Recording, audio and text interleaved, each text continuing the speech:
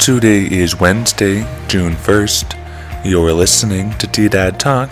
I'm your host, Benjamin Mandiel. The weather is expected to be mostly cloudy, with a high near 64 today, with rain possible throughout the day. Tonight is expected to remain mostly cloudy, with rain possible, lows around 44.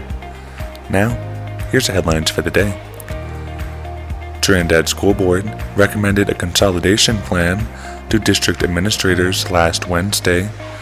The decision stems from Board President James Sanchez, who felt the board shouldn't outright decide the plan, but rather let the final decision remain in-house with those impacted most. The recommendation comes after the school board reviewed a handful of plans to combine the middle and high schools into one building. It is unclear what admins plan to do.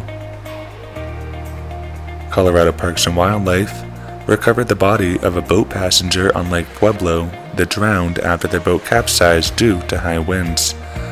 Officials rescued 8 juveniles and 3 adults Sunday. On Tuesday, the last body recovered was found by rescue teams. Colorado public health officials have identified a second presumptive monkeypox case. It is waiting for federal confirmation. The risk to public remains low, according to the state health department.